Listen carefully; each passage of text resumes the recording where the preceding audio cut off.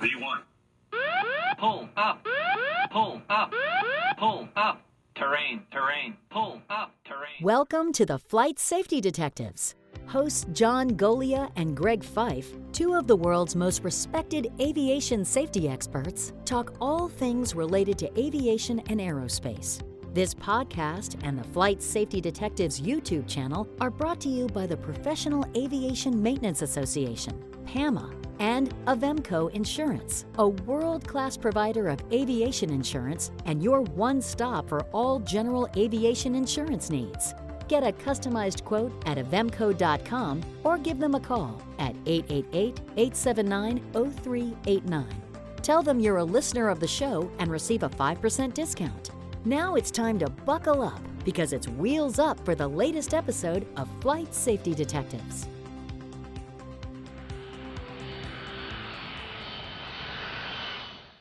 Well, hello, it's another episode of Flight Safety Detectives. Unfortunately, we don't have the detectives. I'm flying solo today. I'm Greg Fife. My partner, John Golia, is down in Dallas. He is presiding over his world-renowned maintenance competition.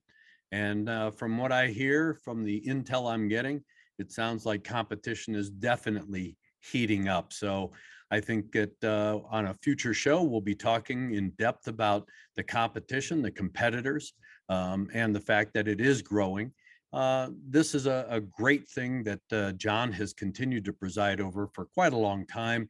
He has a passion for it, and it's an opportunity for maintenance technicians who don't get a lot of the glory, good, bad, or indifferent, when it comes to aircraft maintenance, to show off their skills, their abilities, and of course their knowledge. So we're going to look forward to debriefing John on that particular element, and I hope that he has a good time because the rest of us have to do some work. So anyway, let's move on since I am flying solo. This has been a busy week again for fatal aircraft accidents. In amongst all of the other accidents and incidents that we've had, the proverbial running off the side of the runway, damaging an airplane, trying to land or take off when probably a pilot shouldn't have done that. But unfortunately, we've had 3 serious fatal accidents that again, you shake your head at. And of course, I've always talked about training. And we had another training event over this past week. It was a Cessna 340 down in Georgia. Some early intel says that airplane may have come out of New Mexico. Now, whether or not this was because the new buyer, if it was for sale, the new buyer was located in Georgia and was receiving some training in the airplane, or it was just registered down in New Mexico and actually resided in Georgia. That's to be ferreted out. But from early information, apparently it was a pilot and a flight instructor performing touch and go takeoffs and landings in this airplane for training of some sort. It had already committed to a number of takeoffs and landings just prior to the accident. This was a departure, so the airplane was on the takeoff, and during the initial climb out, witnesses in the local area indicated that they observed the airplane and heard the airplane and believed that there was some sort of engine issue that had developed. Their description of the event was that the airplane was having, quote, trouble gaining altitude, followed by an immediate veering or right turn into a steep bank turn, which led to then an uncontrolled descent. The airplane crashed in the vicinity of a General Mills food plant. It crashed into a number of tractor trailer trucks in a storage area right near the plant. And of course, there's a lot of concern with the fact that there's occupied buildings in close proximity to an airport, and this could have killed a lot of people, which it could have. Unfortunately, only 2 fatalities. The parent owner or student in this case, we don't know what level of certification he had, and a flight instructor of some sort. So, of course, the NTSB is going to be not only sifting through the records to look for mechanical malfunctions and failures, of the aircraft that may have caused or contributed to the accident. But of course, they're going to be looking at qualifications of both pilots on board to see exactly what the nature of the training may have been, what they may have been trying to do, what probably got them in trouble. So again, this is it gets back to training. I preach it all the time. While I'm happy to hear that they were attempting to do some training, my concern now has been over about the last year. We've had an escalation in training related accidents. And the concern, of course, is proficiency, not only of the person being trained, but also the instructor themselves. COVID did a lot to put a lot of people on the ground, get them behind the proficiency curve, especially flight instructors. And now things are ramping back up. But that doesn't mean that a pilot and or a flight instructor can automatically step right back into it. Even flight instructors need a little proficiency training before they go out and start instructing. So that's going to be a concern, and I think an issue that the NTSB and the FAA should be looking at to make sure that that wasn't necessarily the case. But again, even if they had some sort of engine issue, you have a flight instructor on board for the very reason that they have the higher level of knowledge, the skills, abilities, and knowledge, that is. And if something is starting to develop, why aren't they taking corrective action in a timely manner? And there are set procedures. This was a Cessna 340. So it does have a lot of power. But again, in this particular issue, if a problem started to develop, other than an instantaneous engine failure, what the corrective actions should have been and why they weren't taken in a timely manner. So these are the kinds of things that I believe the NTSB and the FAA will be examining very closely, as well as the mechanical aspects to see if that was the facilitating factor in this particular accident. Then we go all the way across the country out to Whiteman Field in California, where there was a Cessna 337 Super Skymaster that it has a nickname called the Mixmaster because this isn't your conventional twin engine airplane, piston engine airplane. It has an engine mounted in the front like a conventional single engine airplane, but it also has in line with it a second engine mounted in the fuselage in the rear of the airplane. It does make it a multi-engine airplane. It's centerline thrust. And in this particular instance, with the initial facts that have come out from the NTSB and other sources, it appears that this airplane may have been down and having maintenance done to it, and that this may have been a maintenance test flight.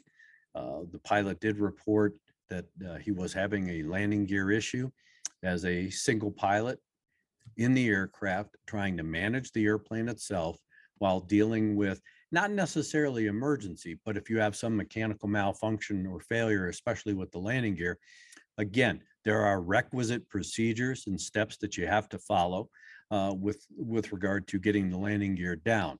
Whether he's trying to troubleshoot it or just crank the gear down manually, that's yet to be determined.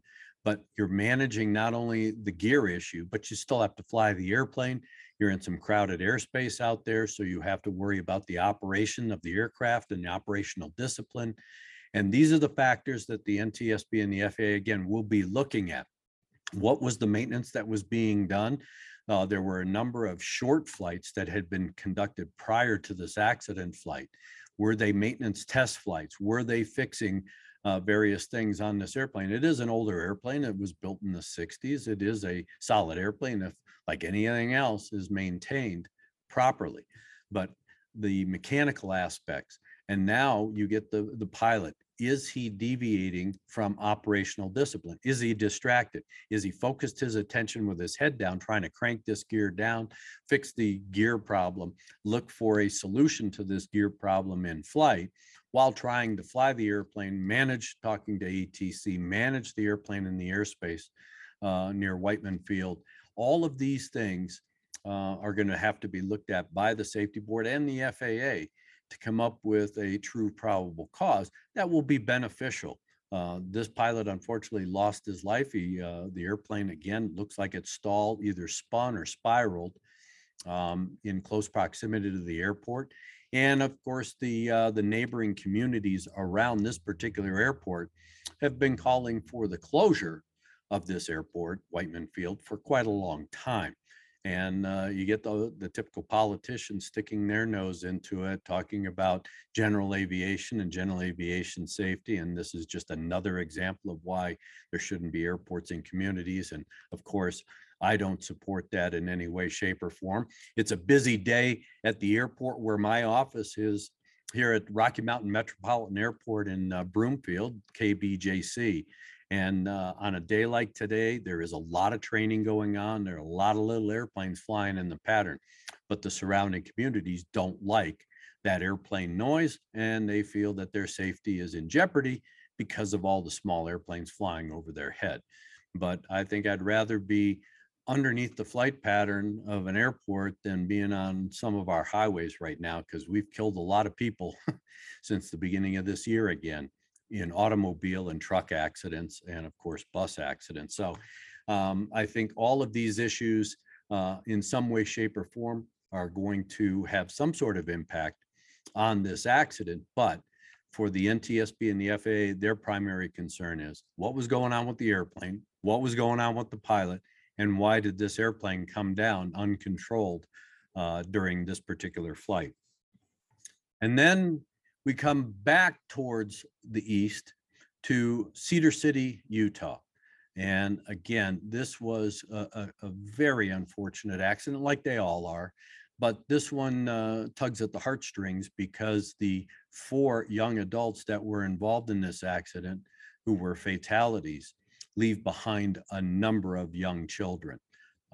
This was a Diamond DA-40, which is a single engine, 4-place aircraft, 180 horsepower. The pilot, the private rated pilot, happened to be a sheriff's deputy. It was very popular, very well known in the area where he lived and worked. And he had taken his wife and a relative and his girlfriend up for a, quote, sightseeing flight in the local area. They had flown about 2 hours prior to the accident, refueled the airplane probably, and we're heading out for a continuation of the sightseeing flight. Now, the DA-40, it is a good machine like any other single engine machine, but you have to look at all the external factors, all of the weather factors. And in this case, even though the sun was shining and they had a high ceiling and things like that, you have to worry about temperature and of course, density, altitude. And as my partner, John Golia, always preaches at the end of our show, where we're talking about pre-planning and pre-flight actions by the pilot, this is no different. And that is, you have an airplane that has 4 adults, possibly full fuel. So you're already starting off heavy and somewhat behind the power curve. Now you add on top of that the elevation of the airport, and of course, because of the temperature in the Cedar City area at the time, you have a high density altitude. You know that aircraft performance is going to be a major issue for you just under normal circumstances. But contributing to that, Cedar City, Utah is surrounded by high terrain. There isn't a lot of distance between the airport and this higher terrain. And to think that you can take off and then point your nose at that high terrain and possibly outclimb it is really a fallacy. And in a single engine airplane that's heavy, on a day like that in Cedar City on that particular day, density altitude was high. There are requisite activities, there are requisite procedures that pilots should be following. If you are going to fly into that area of high terrain, you either circle climb over a lower elevation area, even over the airport, before you then point your nose towards higher terrain. In this particular instance, some of the chatter that's online and a number of the blogs indicate that this pilot may have taken off and started heading right towards high terrain. Of course, aircraft performance is going to be a central theme for the NTSB and the FAA to look at in doing their accident investigation. And when you look at the accident site itself, it appears that the airplane, because of the compact size or the contained area of the wreckage, there were some aerial views that have been posted online. As an investigator looking at that, it would indicate that there was probably, again, another event where the pilot got himself into a situation where possibly the terrain started to outclimb the performance of the airplane. The pilot may have realized it and either continued to try and outclimb the terrain or possibly made the decision to turn and basically retreat. And during the course of one of those actions, ended up inadvertently stall spinning or stall spiraling that airplane. And because of their close proximity to the ground, they were unable to recover, or the pilot was unable to recover before ground impact. Tragic loss of life. And it's all about planning.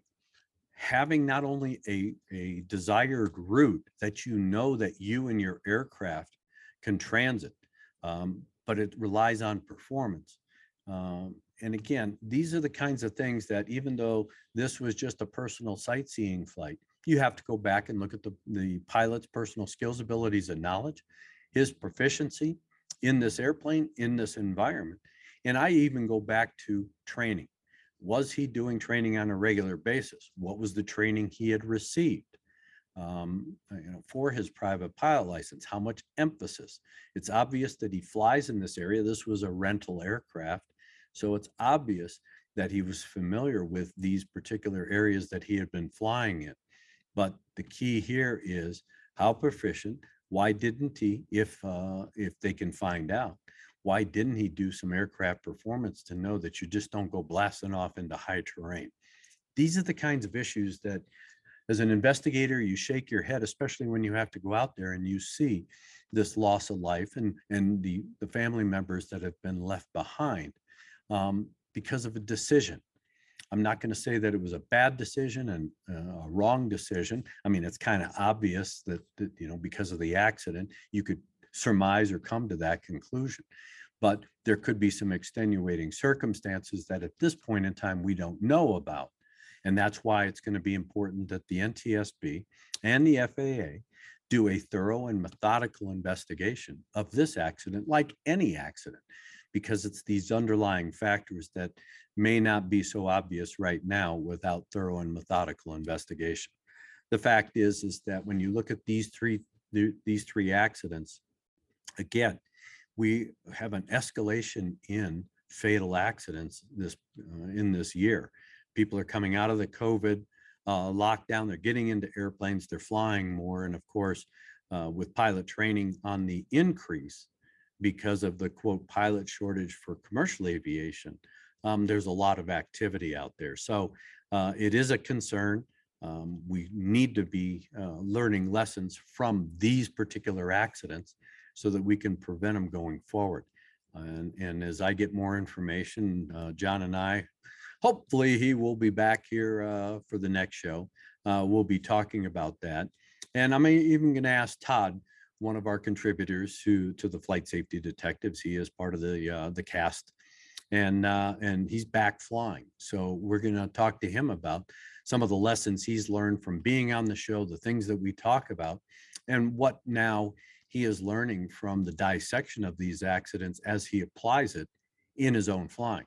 I do it on a regular basis. When I do my flying, I'm constantly thinking about the things that we talk about. One, so that I don't become the headline that safety guy crashes an airplane. That would be quite an embarrassment. So we're going to be dissecting more of these issues, but it is one of those things that we need to be aware of. We're coming into now an escalation of the flying season as we transition from spring to summer. A lot of people are going to be out flying. They get the airplane out of mothballs, if you will. And it's going to be one of those issues where while the airplane may be airworthy and capable of doing the mission, are you, the pilot, capable of doing the mission? Are you, the pilot, airworthy, if you will?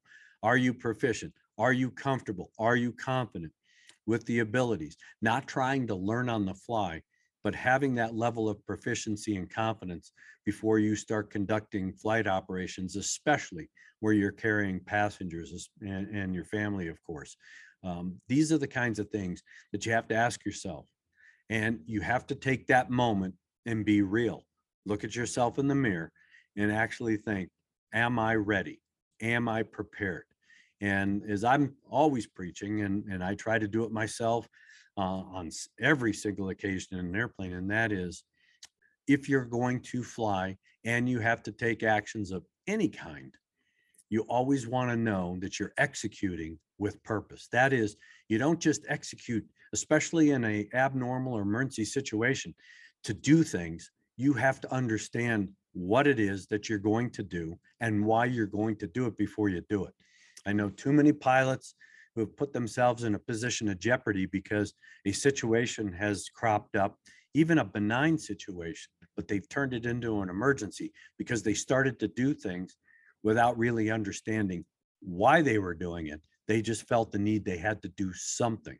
That oftentimes puts you as a pilot in a position of jeopardy because now you've escalated a benign situation to a level that you don't want to have to use your extraordinary piloting skills. We try to reserve those. We all think we're Chuck Yeager in the back of our mind sometime and we can handle things. But again, I never want to have to use those extraordinary skills to get myself out of a situation that I put myself into. And of course, put my family or friends at risk who I'm flying in the airplane. So with all of that being said, flying solo like this in a show, there are always the editorial comments. And so from our Whiskey Tango Foxtrot file, I have to talk about the recent stunt that the Red Bull team tried to pull off in Arizona, where they were taking two Cessna 182s that were modified so that they could fly vertical. And then you have the two pilots who have parachutes on, who will jump out of two perfectly good airplanes to do this in-flight swap, if you will, where the pilots jump between the airplanes, get in the other airplane, and then fly it to the ground. Well, it was great internet theater, if you will. Of course, there was a lot of hype leading up to it. And of course, anytime you see Red Bull being involved, they have the air race competition, they have the pylon races that friends of mine have flown in those kinds of things. And those are very controlled. And of course, Red Bull sponsors a number of aerobatic pilots that, again, put on a great show. But this was really for theater. Now, the team had applied to the FAA for a waiver to be able to do this. And right up till the 11th hour, if you will, the FAA had been mulling it over. But they issued a letter of denial for this type of stunt, saying that they believed that the flying public would, or there was a possibility that the public, and possibly even the flying public in aviation, would be endangered by a stunt like this. Yet when you look at this stunt, the FAA was really concerned about the fact that the public could be endangered on the ground, and that aviation and aviation safety could be compromised. Yet the Red Bull team decided to try and do this particular event anyway, and it was half successful, as the airplanes were, of course, pushed to the ground, standing vertical in the air, if you will, nose down. Both pilots left their respective aircraft. One pilot was able to get into the opposing airplane and gain control of it and land. Unfortunately, during the excursion down, the other airplane had some sort of issue that caused it to start to spiral out of control. The pilot was unable to get into the airplane, and therefore had to pull a parachute and land some distance away. The airplane eventually crashed into an open desert area, fortunately. And while, yes, nobody was endangered on the ground, if you will, the FAA denied this particular action. And the question is, why would you jeopardize your pilot certificate for a stunt like this when the FAA has denied it? And similar to the previous stunt that the FAA took corrective action on, where a pilot, again, looking for YouTube subscribers and click-throughs and everything else to generate internet interest, that pilot ended up having his pilot certificate revoked for crashing a good airplane as well. And I suspect with the FAA, looking at this particular stunt, the fact that it had been denied, I wouldn't be surprised if there isn't some revocation action take place with this. They are going to try and send a very strong message. Aviation in and of itself is a dream for a lot of us. We admire the pilots that can do things, make airplanes dance, do things with aircraft for our enjoyment, whether it's on the internet or in person at air shows. But when you start taking some of these stunts to an extreme like that, just to draw the attention, especially in this case on the internet, now you have to start looking at, is this really good for aviation? Does it draw the right attention to aviation? And in this particular instance, I saw no benefit other than somebody capitalizing for monetary means, a stunt like this to draw attention to a respective website. And in the meantime, it compromised aviation and aviation safety and the perception by the non-flying public to these kinds of dangerous type stunts. So again, I'm all for great air shows. I love being entertained. A lot of my friends are in the air show business. It's very controlled. They're very methodical. They're very practiced and skilled in their particular craft. And I hate to see aviation, especially that part of aviation, be tainted by some of these stunts that I will call ridiculous, because there was no benefit in doing this kind of thing. So again, from our WTF file, I have to just say, what the hell were you thinking? So with that being said, and lacking my my partner, I will have the last word, which is, again, think about what it is you're going to be doing with that aircraft. Think about the people that you're going to be flying, and think about the people that aren't in the airplane, that are below your aircraft on the ground. Because anytime you fly over any populated area, they too deserve the highest levels of safety from you as a pilot in command. You go back and look at FAR 91.3 and your responsibilities as the pilot in command. It's kind of like Spider-Man.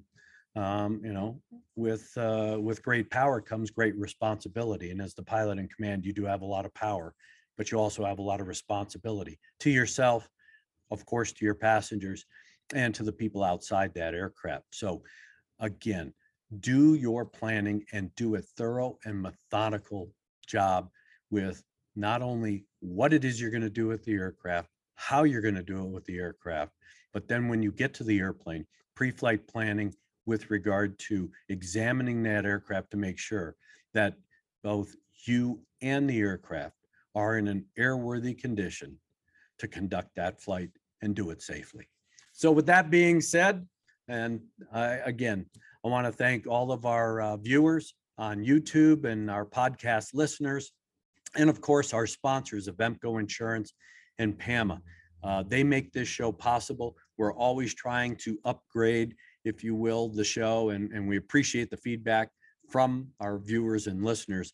We've had some great feedback. We're trying to tailor the show based on that feedback. So please keep it coming. You'll hear at the end of the segment how you can get in touch with us through our website and our email. And again, thank you. And please, on your subscriber, definitely subscribe. Give us a great rating so that we can continue to enhance this show. We look for more viewers. We look for more listeners. And that's what makes this show better. We try to address those situations, those scenarios, those accidents that have the greatest benefit to our audience. So thank you for that. And with all of that having been said, and without my partner's last word, I will sign us off from the Flight Safety Detectives.